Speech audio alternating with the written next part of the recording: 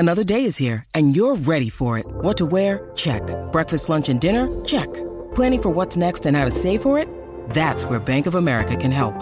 For your financial to-dos, Bank of America has experts ready to help get you closer to your goals.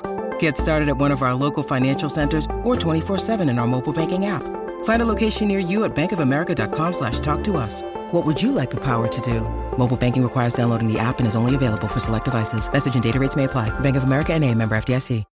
When you need mealtime inspiration, it's worth shopping Kroger, where you'll find over 30,000 mouth-watering choices that excite your inner foodie. And no matter what tasty choice you make, you'll enjoy our everyday low prices, plus extra ways to save, like digital coupons worth over $600 each week. You can also save up to $1 off per gallon at the pump with fuel points. More savings and more inspiring flavors make shopping Kroger worth it every time. Kroger, fresh for everyone. Fuel restrictions apply. Progressive presents Adjusting to the Suburbs. I never thought about space in my cramped apartment, but in this house, all I see is empty space. The sofa and ottoman look like tiny islands in a sea of hardwood floors. I could get 2 ottomans in the living room, but then I'd need another sofa. I could tell people I'm into minimalism. Anyway, when you save with Progressive by bundling your home and auto, that's the easy part of adjusting to the suburbs. Progressive Casualty Insurance Company. Coverage provided and serviced by affiliates and third-party insurers. At the Home Depot, we're dedicated to helping you build the skills that get your home projects done right. That's why we offer free and interactive online DIY workshops. During the live streams, our knowledgeable associates help you tackle your DIY projects no matter your age or skill level. You can learn how to install new single-pole switches, as well as standard duplex and GFCI outlets. Register for free at homedepot.com/workshops. The Home Depot, how doers get more done.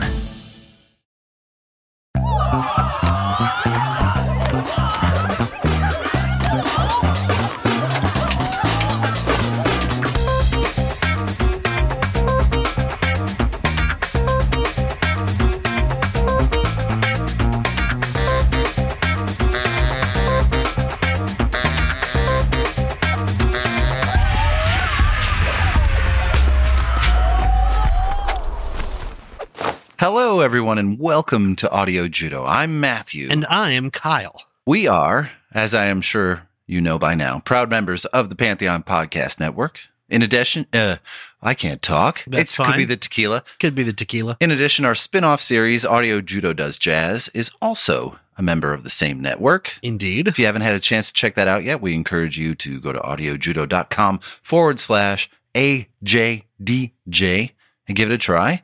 It's a great opening into the world of jazz for the novice listener or the veteran listener who's looking for some unique takes on some of the legends of jazz. Chris is hard at work on that series, and we are glad to be producing it. Yeah, I'm so glad I don't have to write it because it seems like it's a lot of work. I'm writing one episode, and I've already redrafted that damn thing 6 times. So like Matthew just said, we are celebrating. We have had a couple of shots of tequila tonight before we started recording because this is the first episode of our 3rd season. It's our 2nd anniversary, beginning of our 3rd season. Hard to believe, right? That we are almost 60 episodes into this venture and people are actually still listening to it. Hello. And what's crazy to me is that we have so many people listening from all over the world.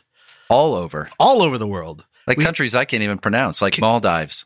Kazakhstan. Kazakhstan. Not Kazakhstan. Is it Kazakhstan? Kazakhstan. Because of that, and because traditions are cool, and also because I'm a little bit superstitious, this week we're going back to our roots. Yes. Our very first episode on this podcast was about Toad the Wet Sprocket's album Fear, and our first episode of the 2nd season was an interview with Toad's lead singer, Glenn Phillips. This season we are headed back to Toad the Wet Sprocket and covering their 1997 release, Coil. Yes. You were going to say, oh. And I gotta be honest with you. Yes. What was difficult about this for me was normally I write a whole bunch about the band. We don't really want to cover all of that again. We've already talked about them twice. Yeah. I actually have very little about the band in this. Yeah. Many pages. Coil is the band's 5th full-length album, released a full 3 years after Dulcinea. That was an eternity in the mid-90s. Yes. And the life of a band, right? And the musical world had completely changed a lot in those ensuing 3 years between Dulcinea and Coil. Looking at what was popular the week that this album was released, here are the top 10 albums for context. Number 1, Spice by Spice Girls. Oh, possibly one of the greatest albums of all time. Could obviously. be. Carrying Your Love With Me by George Strait, Okay. of which I have no familiarity. Yeah, me either. Share My World by Mary J. Blige. Not familiar, but okay. The Notorious B.I.G.'s Life After Death, which is an excellent record. It's a posthumous album, too. Yes, correct? it is a fantastic record too. Is it posthumous or posthumous? It's I posthumous. always pronounce it posthumous. It's posthumous, but it's okay. That's probably my Utah background. Oh boy. Please continue. The soundtrack from Space Jam, I Believe I Can Fly. Yeah. Hit song. I get that. Falling Into You by Celine Dion. I think I've heard of her. I never heard of her before. Bringing Down the Horse by the Wallflowers. Okay. Pieces of You by Cirque du Soleil's own Jewel. All right. There and you go. Hanson's Middle of Nowhere. Oh, and one more. Bajuism by Erykah Badu. Okay. So interesting. It didn't seem like the opportune moment for a record of slightly acoustic music with contemplative lyrics. Yeah. Seems like a weird time. So the band was at a big crossroads at this moment. They had achieved stardom with Fear and followed it up with a solid album in 94 called Dulcinea, but it wasn't as big. That album didn't contain the hits of Fear, but it was a decent performer. Right? They had recorded both those albums with producer Gavin McKillop, and they felt, especially Glenn, as if they were really beginning to hit their stride as songwriters. When they decided to use Gavin for Coil, the label was less than pleased with that decision. They had told them, Toad that is, exactly what was going to happen with the record, and then it happened. They had told them that they would pull the plug on promoting the album if it didn't perform well. It didn't, so they did. Glenn relays this story about his meeting with the head of the label. He said, I remember having a meeting with Donnie Ienner. At the time, Jerry Harrison was the big producer for bands like us. He had produced and had hits with Live and the Crash Test Dummies, and Ienner was like, you need to do what Live did. Their first record didn't do anything. And then they worked with Jerry Harrison, and, they had a huge hit, and you need to do that, he said. And then I said, actually, Jerry Harrison produced the record before Throwing Copper, which wasn't a success. We want to deepen our relationship with the producer we have and replicate what happened with Live and Jerry Harrison. He didn't like being corrected on that at all. We feared that Hurt Egos would hurt Coil when it was released, and that's exactly what happened. Indifference from the label. That is such a bummer. Right? That super sucks because the album that they chose to ignore and decided to not promote in lieu of other music is, in my opinion, the band's most cohesive, loudest, and most wonderfully lyrical of all of their records. It is definitely cohesive, and we'll circle back around to this when we're done talking about the album. Sure. Because I mentioned that. I also agree with you. The lyrics on this are amazing. They're so well written and so great. I normally do not read reviews of albums when I'm doing research for this, and I normally would not quote somebody that is not somebody who's notable, but I found this quote that I think is just wonderful, and I had to repeat it here. Sure. So this is from January 2021, so fairly new. Wow. The username is Deadishumph. Okay. That is DEDISHUMF. Deadishumph. Sorry. It's from rateyourmusic.com. Okay. And he says, or they say, Coil is to Toad what Hotel California is, in Don Henley's mind, to the Eagles. The difference being that, quote, masterpiece, end quote, is far more accurately descriptive of Coil. It may just be the only perfect rock album ever recorded. Wow. So again, somebody who's possibly a nobody, but he's got strong feelings. He's got for strong feelings, and I thought that was a perfect way to sum up this album. Right, and I think that's what Toad does for a lot of people. So, like Fear was important to me for the very beginning of my relationship with my wife, this album also landed at a very key moment in my life. It was at the beginning of being a father. So Glenn is about my age. He's maybe a year older than me. 65. Yeah, 65. And it seemed that a lot of his life was mirroring mine to a certain degree. So we were hitting milestones at around the same time. So his songs reflect some of the wonder and joy, but they also reflect the doubt and questioning, and that part of you that's trying to determine if you're on the right track or not. So One thing that becomes immediately noticeable is how much louder and more aggressive the band sounds for a lot of this record. There are plenty of lighter songs that Toad has become known for, but the electric guitar takes a much more prominent role with distortion, guitar solos making appearances, which is extremely rare for Toad. And I think it's more prominent because there was a lot of anger in the band at this point. There was a lot of finger pointing, and these long-standing relationships were starting to fracture a little bit. This is why this album would cause the breakup of the band and would be the last studio recording Toad did until 2013. So like I mentioned before, the album was released on May 22nd, 1997, and would fail to reach any sales benchmarks. No gold, no platinum for this record. It spawned one single, Come Down, which achieved modest success. Got to number 13 on the modern rock chart, number 17 on the mainstream rock chart. It's not bad, but it's certainly not where they used to be. So what do you have over there?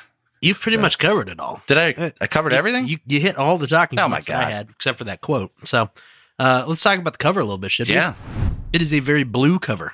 It's very blue, and it's also my favorite cover in the Toad catalog. So the way that I would describe it is in the middle, there's a snail shell with a weird blue demon man coming out of it, who appears to have just thrown glitter in the air. There is also a diagram in the upper left-hand corner of probably an orrery or a globe. What'd you say? Orrery? Orrery? Orrery. Orrery. It is one of those devices, the mechanical devices that show the orbits of the planets around the sun. Oh, I didn't know that was called that. It's called an orrery. Orrery. Or maybe a globe. It could also be like an old-style sailing compass. Like a sextant? Yeah, like a sextant. That's the word I couldn't think of the other day. Thank you. On top of that, there's a diagram of some fallopian tubes. Because why not? Because why not? And then below that, it says Toad, the Wet Sprocket, and Coil. Is that emphasis? Is that your emphasis? That is my emphasis on the correct size of the words. Perhaps they were birthing the record. Perhaps. It was down the fallopian tubes. Art direction by Mary Maurer. But the artist for it. Yes, Dave McKean. Did you look him up? Oh my God, yes. His website, by the way, is davemckean.com. That is DAVEMCKEAN.com. You want to talk about accomplished? Oh my God. He has probably 200 album covers under his belt. Yeah.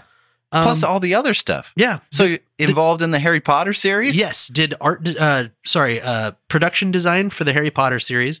He's done his own movie, which is a fantastic movie called Mirror Mask. Which he co-wrote. He directed it and co-wrote it with Neil Gaiman.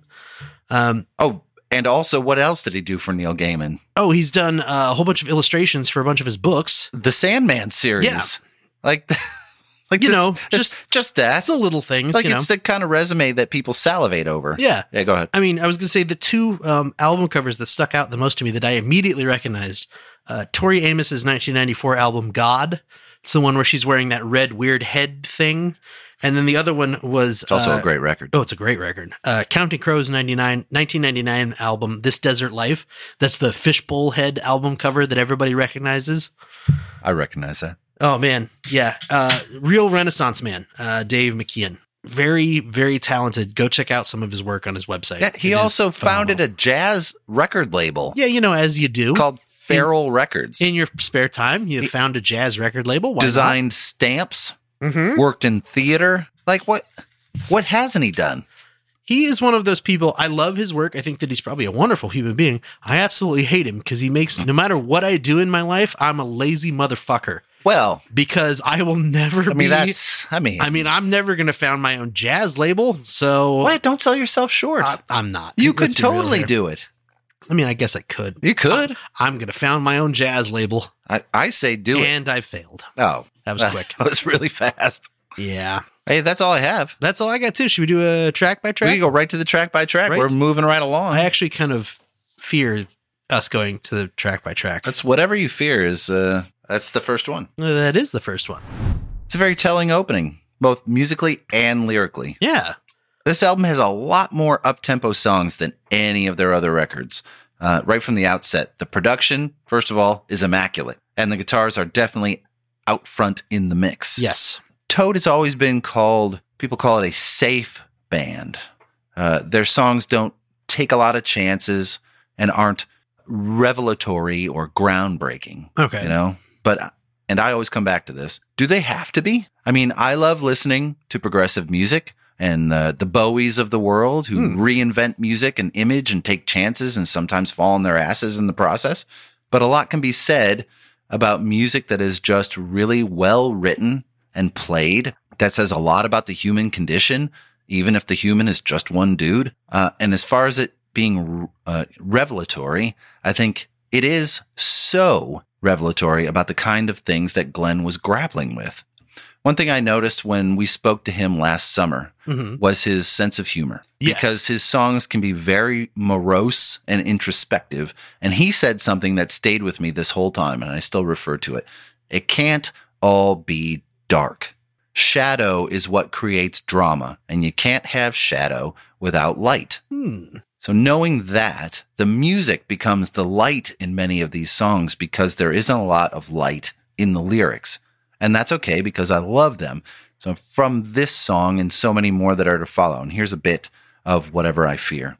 We expect these things to change by waking up and suddenly there they are, and all I need's a starting place, and nothing ever seems so hard.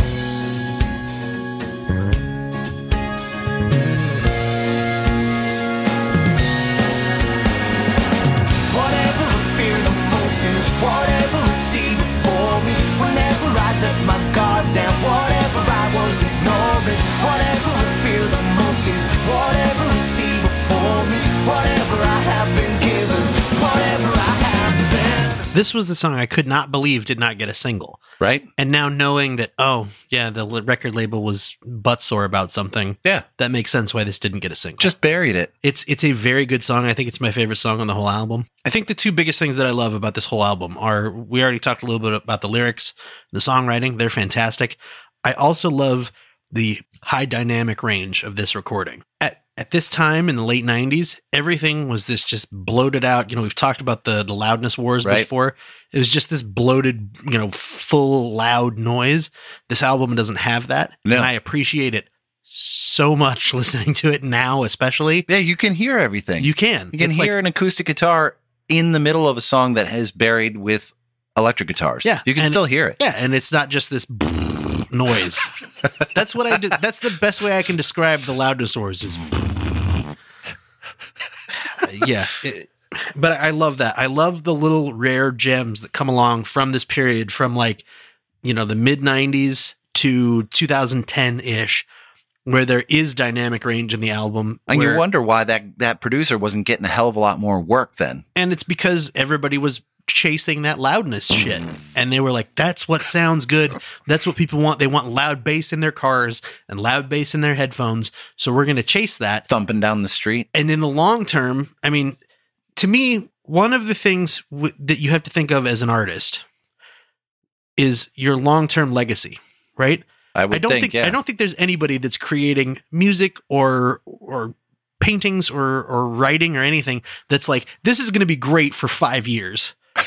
Right? There's nobody that has like puts a timeline on their art like that. That's going to be shit in 2026. Yeah. By the time I'm 60 years old, this is going to be a piece of garbage. Nobody's doing that. But when you give in to those kind of like trends, like the loudness wars and things like that, let's make everything loud. Right? You absolutely date your work immediately. Yeah, you can stamp it. You make it way worse for anybody in the future going back to listen to it. They immediately have to be like, oh yeah, this was recorded in that period where everybody was doing this, so it sounds like shit. Yeah. That's what makes these records, to me, Toad records, timeless, because they sound like they could be from any time. Yeah. Rock and roll wise. Lyrically, if you listen to it, it is so sad. But I imagine it's very true for a lot of people that are battling depression. Essentially, he is saying the thing that he is most afraid of is what confronts him in the mirror, himself. Yeah. Lines like, seeing myself this way, I am a monster, I believe, and seeing is believing, is there no doubt left? So he's looking in the mirror saying, oh, I'm a piece of shit. Yeah. And I think a lot of that had to do with the fame aspect of being a successful musician. So many of the most accomplished musicians that we've talked about are uncomfortable in their own skin when they reach that level of stardom. Yeah. They don't feel like they deserve it. I think that feeling, that unease, is what would eventually drive them to pull back and ultimately break up. The downside is that you still have to make a living, which would eventually make him confront all those demons and do it all again, but this time with the benefit of wisdom and, how to keep fans at arm's length and don't get like too wrapped up in that. I do always find it interesting when people who gain that celebrity real quickly early on in their career, and then it either falls apart or wanes off over a few years, how they either figure it out and make their way back. Well, I guess there's three paths. They figure it out and make their way back and live a healthy lifestyle, but they're also still somewhat famous. They make their way back and they stay famous, but they are incredibly unhealthy and usually end up, dying because of that. Sure. Or they take a completely different path and do start a carpet cleaning business or some weird shit. And it's off in, right field somewhere where they're just like, oh, okay, I'm done with this. And 20 years later, they're getting, requests for interviews, and they're like, well, I'll squeeze it in. I got 2 bug sprays I got to do this morning, but then I can sit in my truck and do an interview with you, And again, no shame in that. Don't get me wrong, but it's interesting to me that happens to so many people who gain that celebrity. You think about where they're at right now. When they're recording this record, it's 1996. Glenn probably has not had, if it's in the fall of 96, he hasn't even had his 26th birthday yet. Yeah. They've recorded, this is their 5th full-length album. They've gone on numerous world tours. They were signed out of high school. This is how the world's supposed to work. Why isn't it working right now? Yeah. And I think that they had to do something, They get so high, and then you have to come down. You have to come down, which is surprisingly, I was so there too. And I was thinking, I was like, oh, I can do this. And then you got there. I was like, now I have to look like a jerk and just repeat it. Yeah, you got to do that. You got to come down. Yeah, come down, man. Yeah. That's the name of the next song, if nobody figured that out yet. This is the single from the album. Yes. It hit the hit from this album as well. The song that most people would recognize from this album peaked at number 51 on the US Billboard, like you said, peaked at number 38 on the Canadian RPM Top Singles chart. Wow. I believe that was the highest position on any chart, but moderately successful. Yeah. Nice air. Occasionally gets played on Lithium or 90s radio, but it's usually passed over for Fall Down or All I Want from Fear. And it's very much written in that vein. Probably the reason why it was chosen to be the single, because it's very similar to those two songs. Mid-tempo rocker with fairly nondescript lyrics. Sounds like this.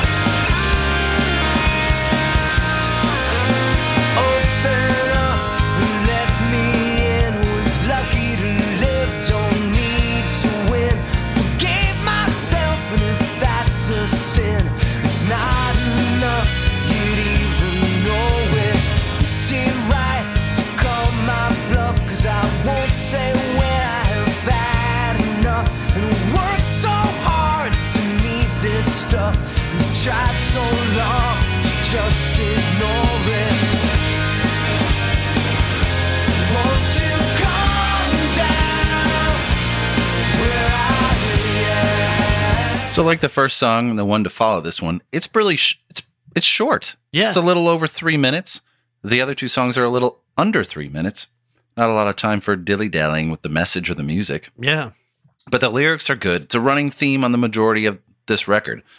This time, he's more indicting himself to his lover about the fact that he isn't very present. Whether that is emotional or physical presence is not really clear, but he's definitely pleading for understanding. Lines like, won't you come down, help me stand, there's healing in your hands, won't you come down where I am, words all leave me. And it's good, it's powerful, but it's just going to get more so as this album continues. It's really broad strokes at the top, and then it starts to really get more specific. Comes to a point. Yeah, and the music is phenomenal, and it spoke to me in ways that I really needed to be spoken to at that time. You have any more about this song? No, it's. Okay. I was going to say, I know a lot of the songs on this album deal with those same concepts.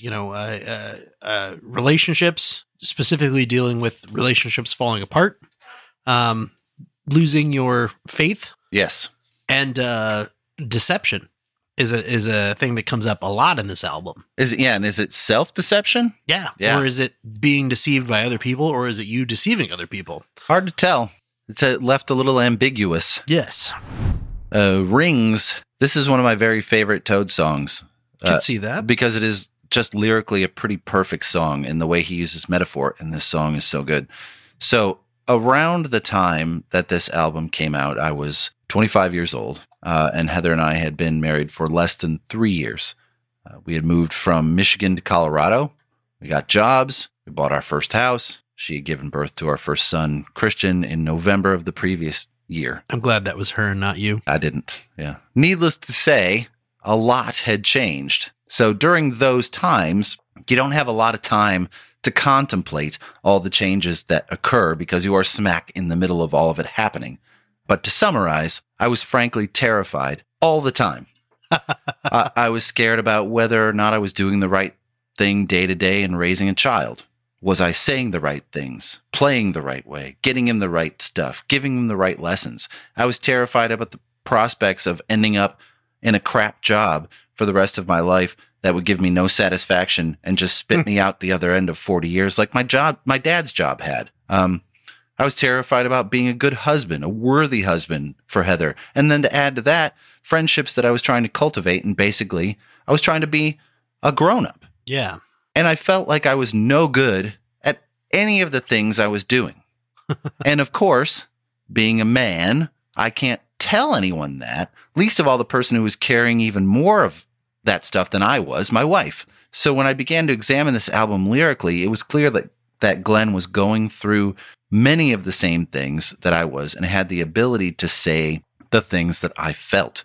This song basically compares a man to a tree and asks the question of his partner, "Are you the plane that smooths the board?" What a fantastic line. That is a really good to begin line. a song. Are you going to be the instrument that takes away all of my hard edges, that refines me, that helps me to become the person I am supposed to be? And it goes on saying, "Isn't it strange to see my life? You must cut me down. To look inside, this ring tells of rain, this one tells of summer." Saying, in order for you to understand the kind of person I am, you have to look way inside into those memories that created me and helped to form the person that I am right now. Sometimes they're dark. This ring tells of rain. Sometimes they're great. This one tells of summer. And while I knew that my wife knew a lot about me, she didn't know a lot of the things from when I was a kid that helped shape me. And this song forced me into that position to confront a lot of my old addiction issues, to be upfront about my fears and my worries.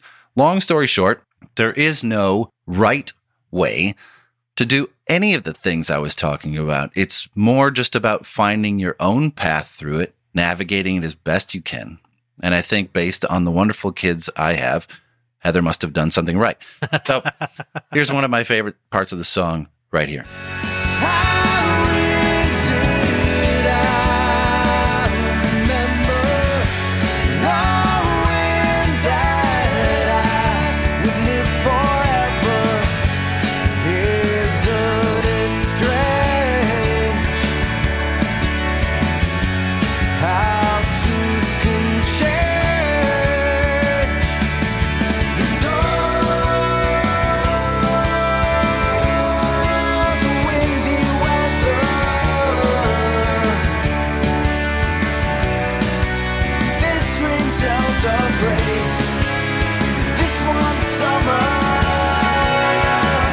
I'm so glad you picked exactly that part in the song. Yeah. Because that was the quote that I had written down to talk about. How is it I remember knowing that I would live forever? Isn't it strange how truth can change? A truth can change. That, I think there's three things going on here. So first of all, the name of this song, Rings, obviously rings in a tree, but also the ring that you wear when you're married. Absolutely. I mean, perfect metaphor right there for that's what I'm talking life about. And everything.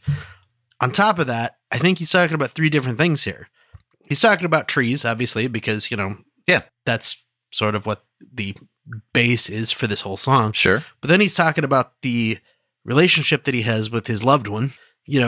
Once you do that, once you enter that relationship, you sort of form what am I trying to say here? You form that relationship, and it's something that will go on forever, not only because now that knowledge of the relationship and that existence of the relationship lasts forever, but because maybe you're going to procreate. like you were saying. They're going to have kids, and that's immortality right there. That's how people achieve immortality, is by having children, so their children can have children, and their children can have children, and so on and so forth, and they tell your stories and go on forever. Right. I love it. It's a good song. I love it. The harmonies in that part are so great. And I really feel like it's the height of their song crafting. You know, it's just so good.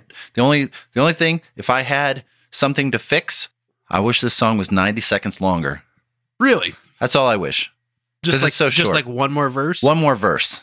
I know he's got it in him. Oh, yeah. And it's just truly a wonderful song. And you should email him and ask him if he can make an extended cut of it. I do have his email address. I know. From when we interviewed him. You should... I'll just call him. Hey, why don't you put another verse on there, dude? Glenn, if by some miracle you're listening to this episode, if you could make one more verse for this song from a 24-year-old album. I know you have it. You probably have it in you. You probably cut that verse out. You're like, no. You could just do that live at some point on like Facebook. We'll give you a tip. Even if the verse is like about that band, Shit Piss Fuck. Oh, I forgot he talked about that band. Oh, I was going to look them up. Damn it. All right, I'll have to do that now. That's probably what the third verse is about. That's probably what the third verse is about. It's this happy song about, living forever and being in a relationship. And then I listened to a band called Shit Piss Fuck and enjoyed myself. So good. But you know what? Because if you hold that in so long, then the dam would break. You know what, though? What? Before the dam is going to break, I think we should take a break ourselves. Oh, that was really nice. Because honestly, my dam is about to break and I need to go. Okay. So we'll be right back.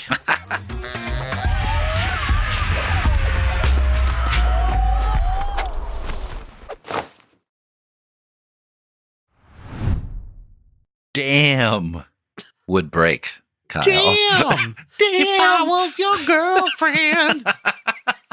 Different song, Matthew. I was your lover. No, it's If I Was Your Lover. Oh, boy. I fucked that up twice. No, it's okay. Dam would break. This stretch of 4 songs to open the record, one of my favorite 4-song stretches that I've ever listened to. Yes, I love it. I used to listen to only these 4 songs because it lasted the duration of my drive to work. So I was really familiar with this particular grouping. And it's another song that says so much. Like sad songs say so much. This one also say so much. I also happen to think that it is Glenn's very best vocal performance right here. Ooh.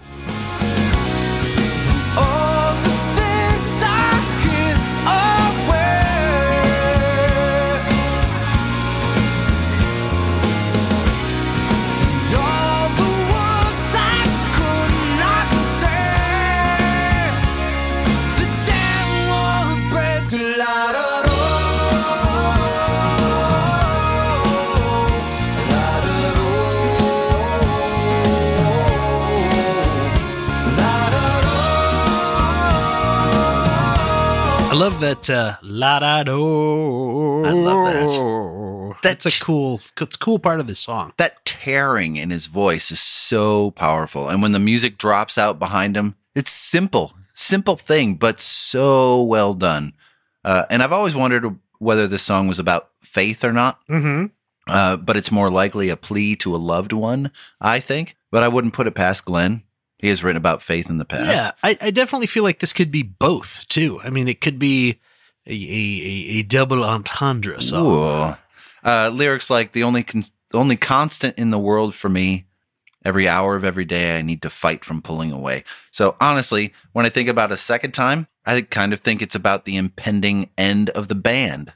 Oh. Like he was being crushed under this weight of the band. And if he left, the dam would break, so he was staying with it, even though it was the primary cause of his frustration. It's definitely a struggle song, but it's such a great, great song. I like that. It's just it's a wonderful song. It was not even something I had considered, but I like it. Whoa.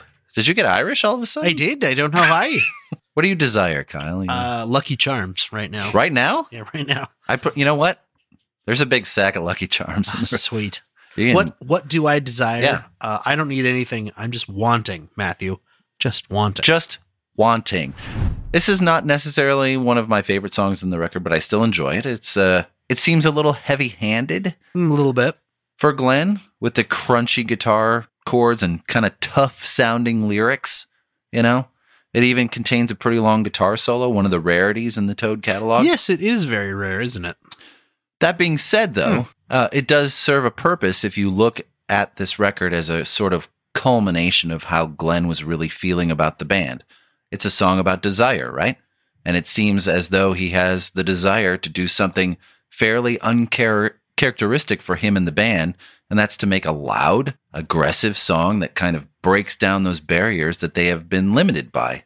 Gone are the lilting, sweet acoustic guitar, and enter in the distorted electric guitar, sort of a far cry from where they've been. And while I think he definitely craves his privacy and doesn't necessarily want the attention that he's been getting, he still desires all these things that are different from the life that he has. And here's a piece of Desire right here. Scream, wanna shout, wanna have faith and never doubt. I want to bend, I want to break, to sleep and never wait, to break down walls and to escape.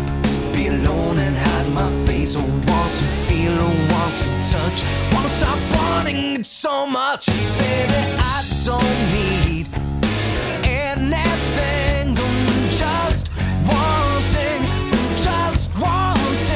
I say that I don't need anything, just wanting,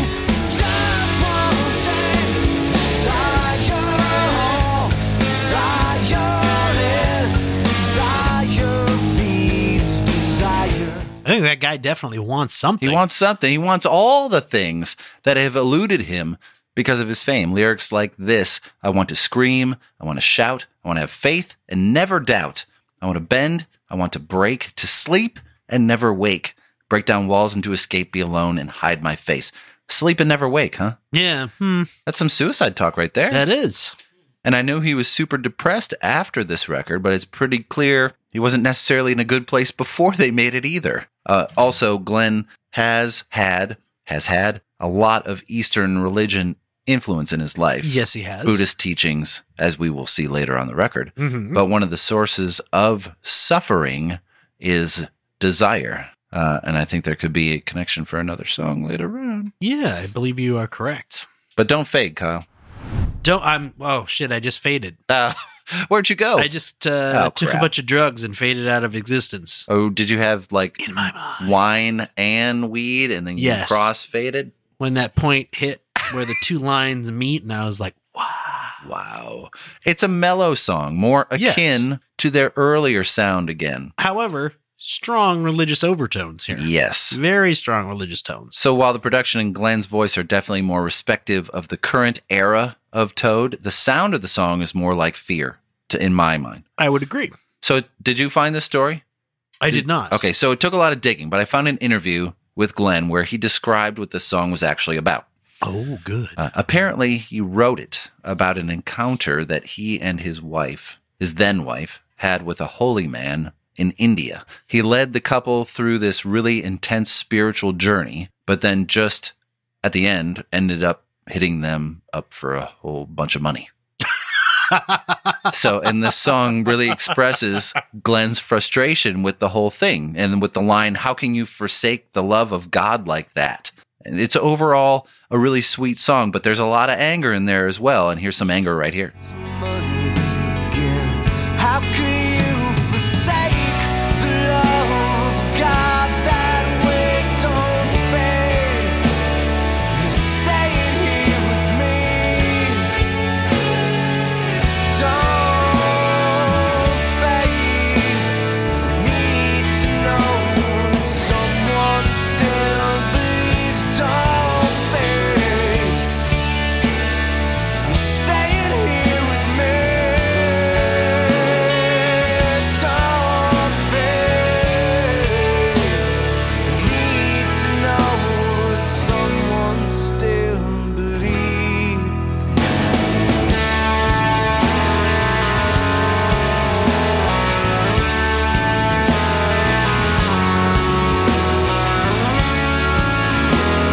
Imagine that. He's pissed. Right?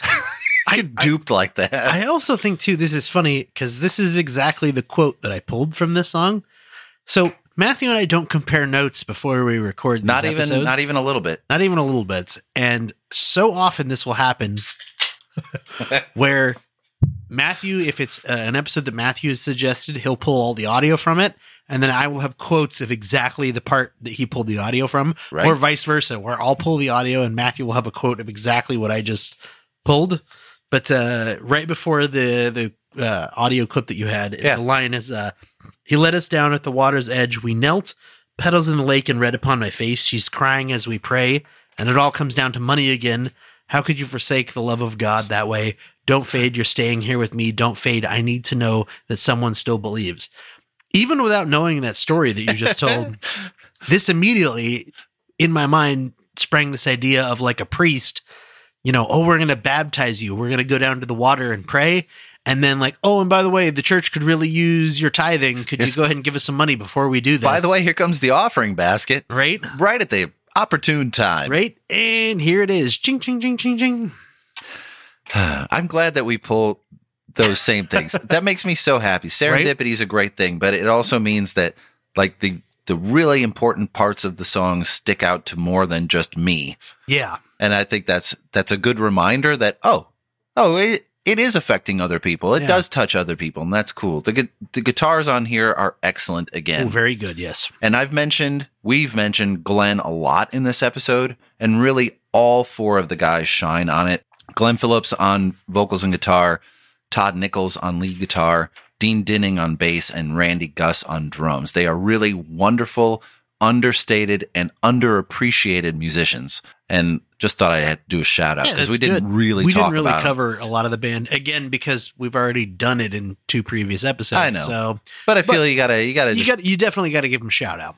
Also, one more thing, I think this is the first instance that the word pallor was used in a song. He says, "The pallor on my face." So I knew that pallor meant pale-looking face, but I didn't realize until I looked it up that it actually means unhealthy, pale-looking face. Oh. So that's not good. But again, telling of where Glenn was at the time.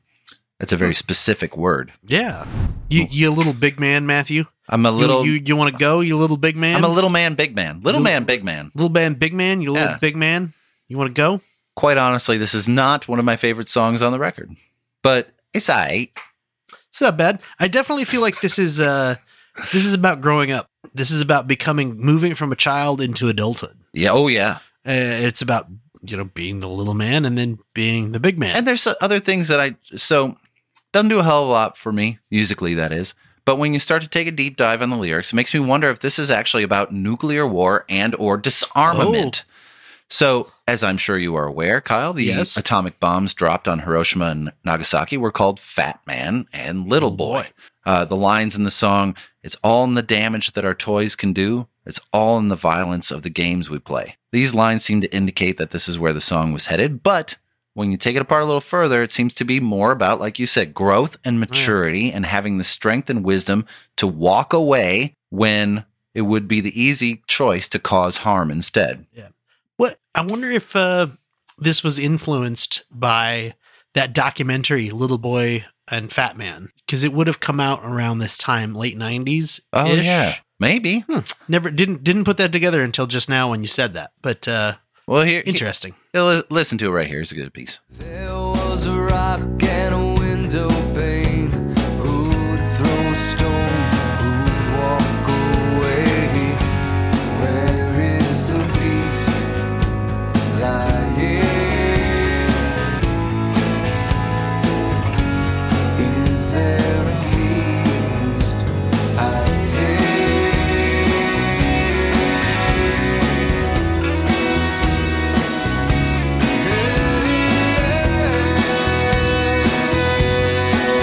Who'd throw stones?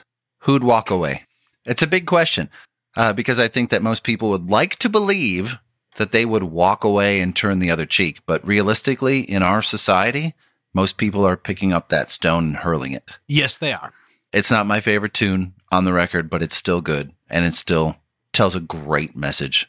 And it doesn't make me want to, throw it all away. Yeah. Wait a minute. What? That's the next song. It is. Who would have thought? I love this song. Always have. In fact, when this album was released, This was my favorite song on the record. Fair enough. I think if this song was a little bit more whimsical, this would be a They Might Be Giants song. Oh, you went that direction. And I think if it was a little bit more whiny, it would be an REM song. REM. So I have something else. The rhythm of the song and the melody have forever reminded me of Hootie and the Blowfish's first record, Cracked Rear View. I can see that. So if anyone from the Toad camp is listening, don't get upset. It just has that vibe to the song, and I love it, and it sounds like this, so you'd be your own judge. Take your cautionary tales and take your incremental gain and all the sycophantic games and throw them all away. Burn your TV in your yard and gather around it with your friends and warm your hands upon the fire and start again. Sorry, we were singing along in the background. So the song is about what? All the pointless things in life that bog you down and having the ability to start all over. And when you take a closer look at the lyrics, how much he speaks to TV and those seemingly mindless pursuits, it seems to be about abandoning the things that take you away from reality and the kind of person you could be if you rid yourself of it. The lines, tear up the calendar you've bought, throw the pieces to the sky, confetti falling down like rain, like a parade to usher in your life. There's such a great rhythm to those words. And just think about that. The calendar isn't your life. Yeah. It's everything else. That old sentiment. Work to live. Don't live to work. Throw that shit out and begin to experience and live. Being 24 years old at this time, 24, 25, and hearing that with all the stuff we were battling was so important and, dare I say, revelatory. Whoa. Even though they said this band didn't have any of that. Wow. I know, right? What a revelation. Whoosh, bringing it all. Well, but if I get hit on the head, you might get amnesia. Woo! Which is the name of the next song. This is totally like it could be a Stone Temple Pilots or a Fuel song from the opening. Holy crap. The Hemorrhage by Fuel totally reminds me of that opening. Hemorrhage and Bush. Yes. It has that kind of sound. And what a powerful song in so many ways. First of all, absolutely the loudest, rockiest song in all of Toad's catalog. Desire from earlier on the record was the loudest up until this point, 3 songs later. The distortion is so relevant, so important, so vital to the song's execution. Second, in Toad circles, this song is actually known as the Holocaust song. Oh. One look at the lyrics, and that's pretty obvious and haunting, and it makes total sense why this song is as loud and chaotic as it is. Lyrics like, never mind what they said, forget about the things you read, it was something you'll never know, never see, never understand. It references pretty hard the work of German pastor Martin Niemöller, who wrote a poem called First They Came. Oh, yes. Part of it reads like this. First they came for the socialists, and I did not speak out because I was not a socialist. Then they came for the trade unionists, and I did not speak out because I was not a trade unionist. Then they came for the Jews, and I did not speak out because I was not a Jew. Then they came for me, and there was no one left to speak for me. It's an unbelievably strong statement. Yes. And it sounds like this.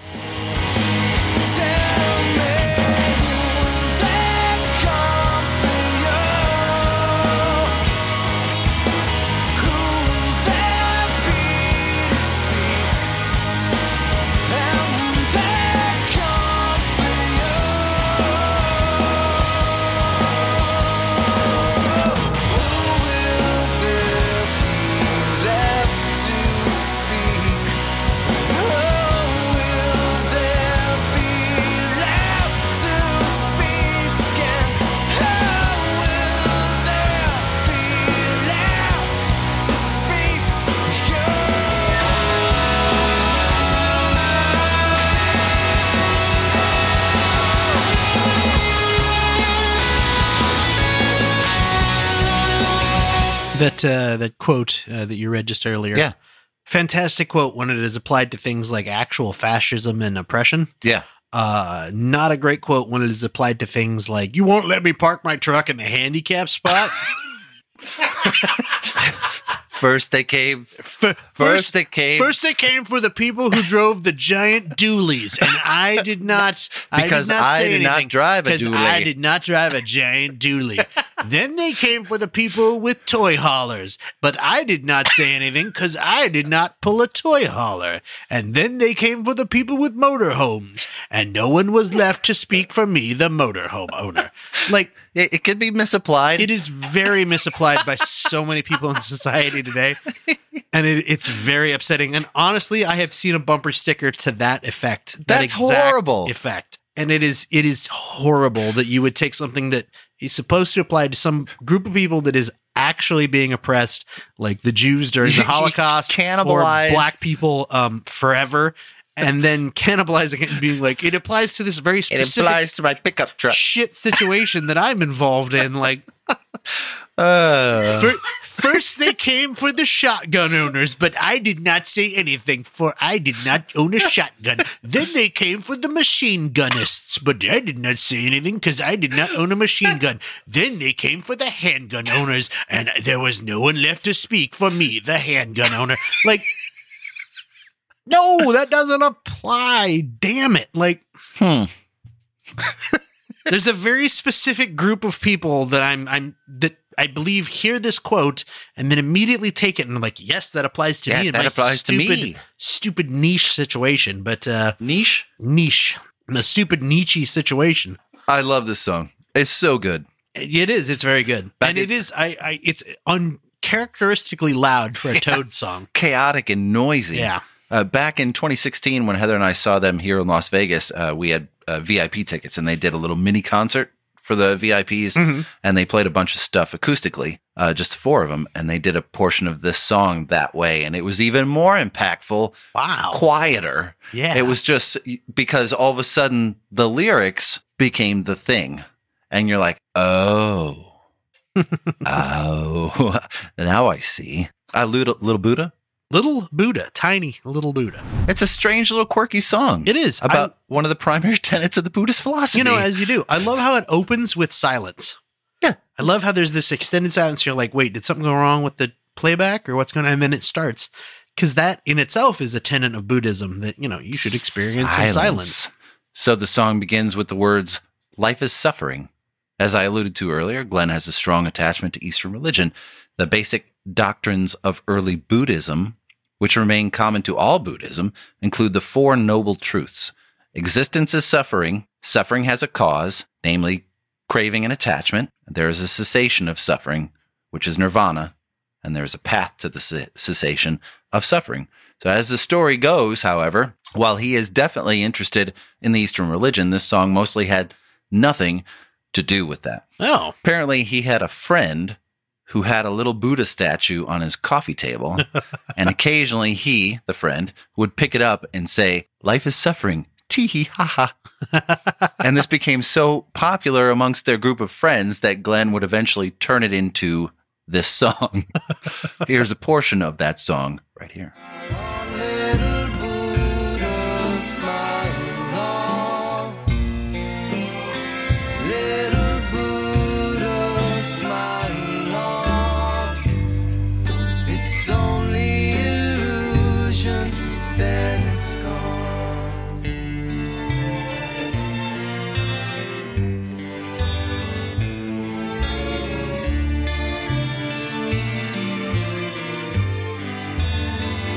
I cannot believe you did not play any of the tee-hee, ha-ha part. I did not. Because I wanted to get one very specific line in. Fair enough. Yeah. You want to go? You want to talk about that line? Or you got want me something? Yeah, go ahead. Let's say the tee-hee, ha-ha part. Yeah. Immediately made me think of Nelson Muntz from The Simpsons. If you don't know, he's a fictional character. He's also the school bully from the animated TV series The Simpsons. He's best known for his signature mocking laugh. Ha ha. He's voiced by Nancy Cartwright and was introduced in season 1's Bart the General as the antagonist, but later he became more of an anti-hero. Is he an anti-hero? Yeah, sort of. Yeah, I guess he is. But I do always wonder, whenever I hear somebody say ha ha, just he's so influential in the build-up, the makeup of society at this point. I wish they would do that. They should do that in this song if they do it live. Because they were supposed to do the 20th anniversary of Coil like a few years ago. I think they did. But maybe next year they do the 25th anniversary of Coil. There you they go. Can play Little Buddha and do that. Ha ha ha ha. Just throw that in there. That'd be great. The song is very unique for its instrumentation. Utilizes a full chamber orchestra. Very lush, full sound. And the drums don't make an appearance until halfway through the song. That great march part where it's almost like a march beat. And then there's the last little bit. So the last word of the song that is sung for quite a while and becomes a bit mantra-like is the word Maya.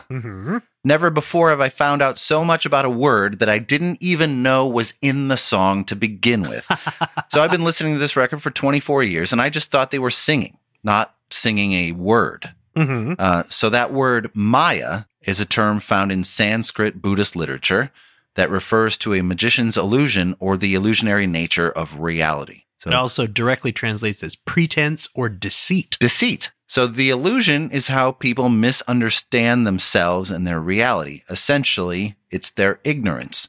There is a line in the song, and that's why I played it. It's only illusion, and then it's gone. And that makes that song so much better now. Yeah. Now that I know that it wasn't just a word and or a bunch of sounds. Right.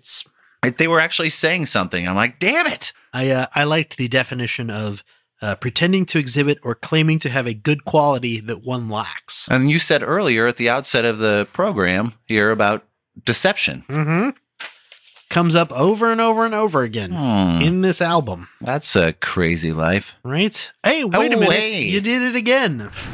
Oh, boy. Back in the old days of Toad, like their first couple albums, Pale, Bread and Circus, it was really difficult to tell the difference between Glenn and Todd when Todd would occasionally take the singer duties. Okay.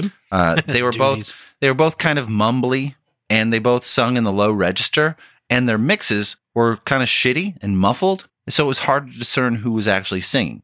So over the next 6 or 7 years, Glenn's vocal register went up significantly, and their production got miles better. So you could tell right away that this song has Todd Nichols on vocals. This song was originally written and released for the Empire Records soundtrack. I keep saying for some reason, but continue. I don't know that there exists a more soothing protest or anti-government song than this one. It tells a story, I'm sure you have. It tells the story of Leonard Peltier. And it's a very complicated story. Peltier was a Native American activist in the 70s, long history of violence associated with his activism. 1975, he traveled to the Pine Ridge Reservation in the hopes of stemming some of the violence that had been taking place there for years between tribal factions who were clamoring for leadership. At the same time, 2 federal agents were searching for one Jimmy Eagle, a young man wanted for questioning about a recent assault that had taken place. Soon after seeing Jimmy's vehicle and following it, the agents came under heavy fire and were eventually killed. Apparently 125 bullet holes were found in their car. Eventually 3 men, including Peltier, were arrested for the murders, despite the numerous verifiable alibis that Peltier had. He was convicted and sentenced to 2 consecutive life terms. Now, his case has become a celebrity cause célèbre over the years, as there were numerous holes in the prosecution's case. Calls for clemency have come from Nelson Mandela, Desmond Tutu, Jesse Jackson, and just about every celebrity on the activist list. The song Testify by Rage Against the Machine is about this event. The polar opposite of this particular song. He has been denied clemency many times, as recently as 2018 from President Barack Obama. Like I said, it's a very complex story, but I encourage you to take some time and read about it. It is a very interesting. Go on. It is. I was just going to say, it's a very, like you said, everyone seemingly that's into any type of activism has had a finger in this story at some point and been interested in it. And then for some reason, they sadly sort of move away from it.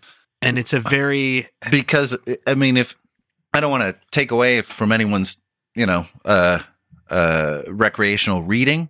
Yeah. But if you do read it, you'll see that there, while there are holes in the prosecution's case, there are also holes in his alibi. Yeah. And there's a lot of things that don't marry up. And I think it's one of those situations that we're never going to know what actually happened. Yeah. Ever. It's just the way it's going to go. This song itself is a staple of their live show. It's a nice break for Glenn to step away from the mic, even though he does provide backing vocals, and includes some really, really great guitar work by Todd, and it sounds like this.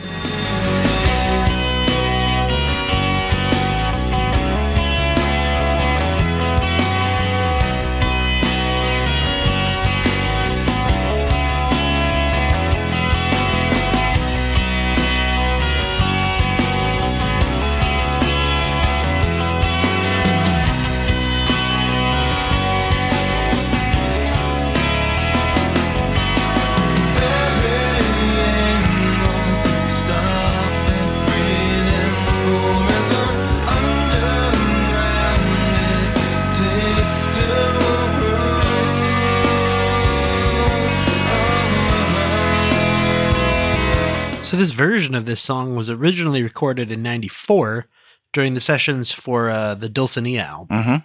Mm-hmm. The credits in the liner notes indicate the same studios and engineers were used for the Dulcinea sessions and this song.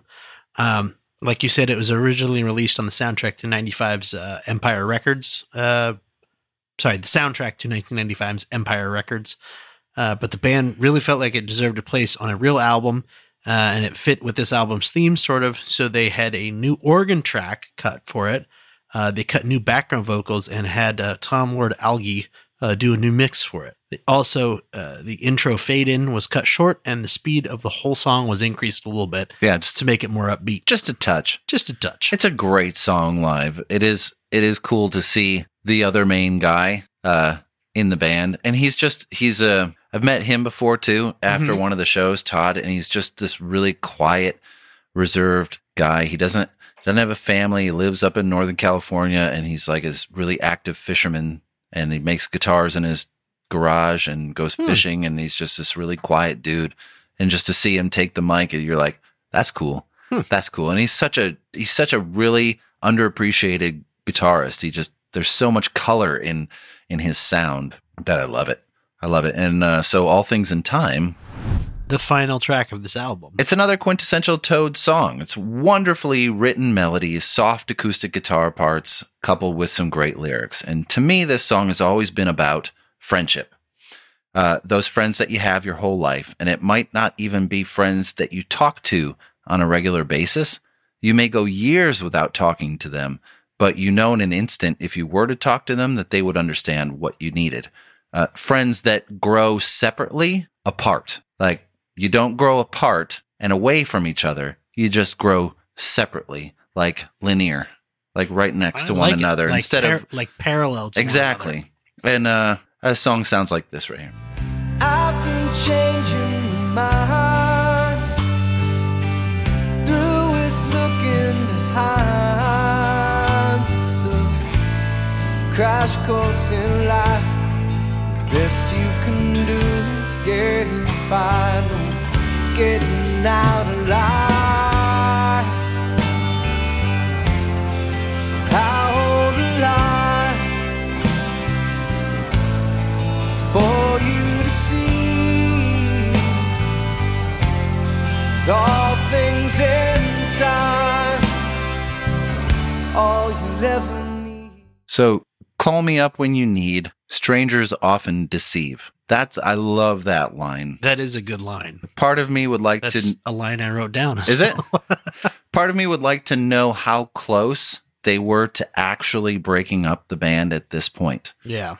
They wouldn't announce the breakup until after the tour sometime in 98. But I feel like they know that something was breaking. And maybe this song was that reminder to Glenn that while the band isn't working out, these guys were always his friends. I like that. If they called, he'd listen and vice versa, and they were never that far away from each other. So after this, Glenn would release a few solo records. Todd and Dean would form a new band called Lapdog that wouldn't have much success, and eventually, several years after that, they would decide to tour as Toad again and do like some summer tours, 10, 15 dates. And I'm sure that time together and the subsequent years in between their breakup probably softened whatever attitudes they had and the reasons why they broke up in the first place. And this song is like that marking line, like, hey, maybe we can't make music right now, but I'm always going to be your friend. We grew up together, and I'll always be here for you.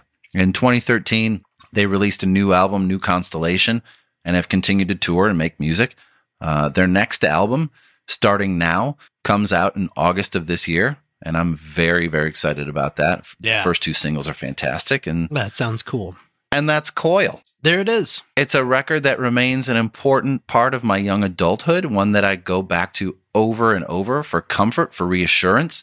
And I think it's fantastic. And let us know what you think about Coil. Please. Or Toad the Wet Sprocket, or anything else that may be on your mind. You can get a hold of us at Audio Judo on Twitter, at Audio Judo on Facebook, or at audio_judo on Instagram. If you want to send us an email, the address is info@audiojudo.com. And please do that. We do respond to all of them. Yeah. And we love hearing from people. Go to our website for more episodes at audiojudo.com. And if you're really sick and tired of us doing albums that you hate, then maybe you should join our Patreon and pick one out for yourself. You can, because at our highest tier, the Backstage Pass tier, it is $20 a month, but you get a very special personalized gift from us. It is not poop in a box. I will tell you that up front.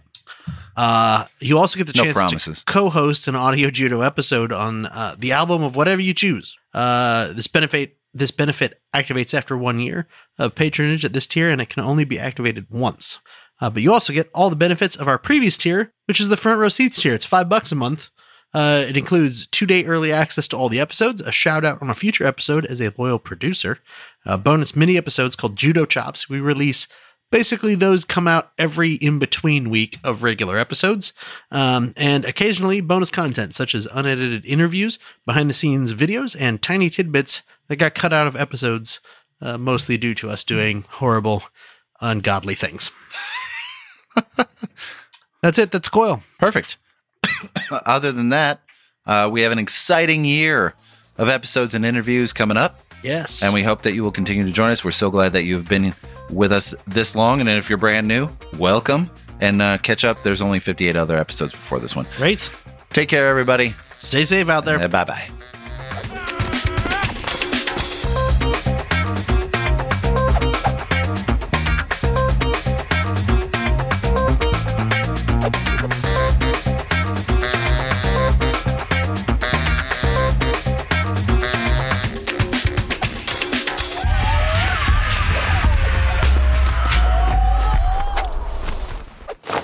That was a good one. I liked that. I did too. I think we were both very drunk.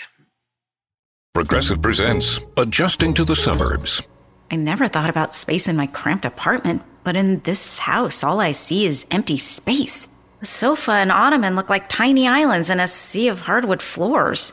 I could get 2 ottomans in the living room, but then I'd need another sofa. I could tell people I'm into minimalism. Anyway, when you save with Progressive by bundling your home and auto, that's the easy part of adjusting to the suburbs. Progressive Casualty Insurance Company. Coverage provided in service by affiliates and third-party insurers. At the Home Depot, we're dedicated to helping you build the skills that get your home projects done right. That's why we offer free and interactive online DIY workshops. During the live streams, our knowledgeable associates help you tackle your DIY projects no matter your age or skill level.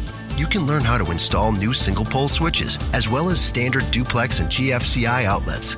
Register for free at homedepot.com/workshops. The Home Depot, how doers get more done. It's NFL draft season, and that means it's time to start thinking about fantasy football.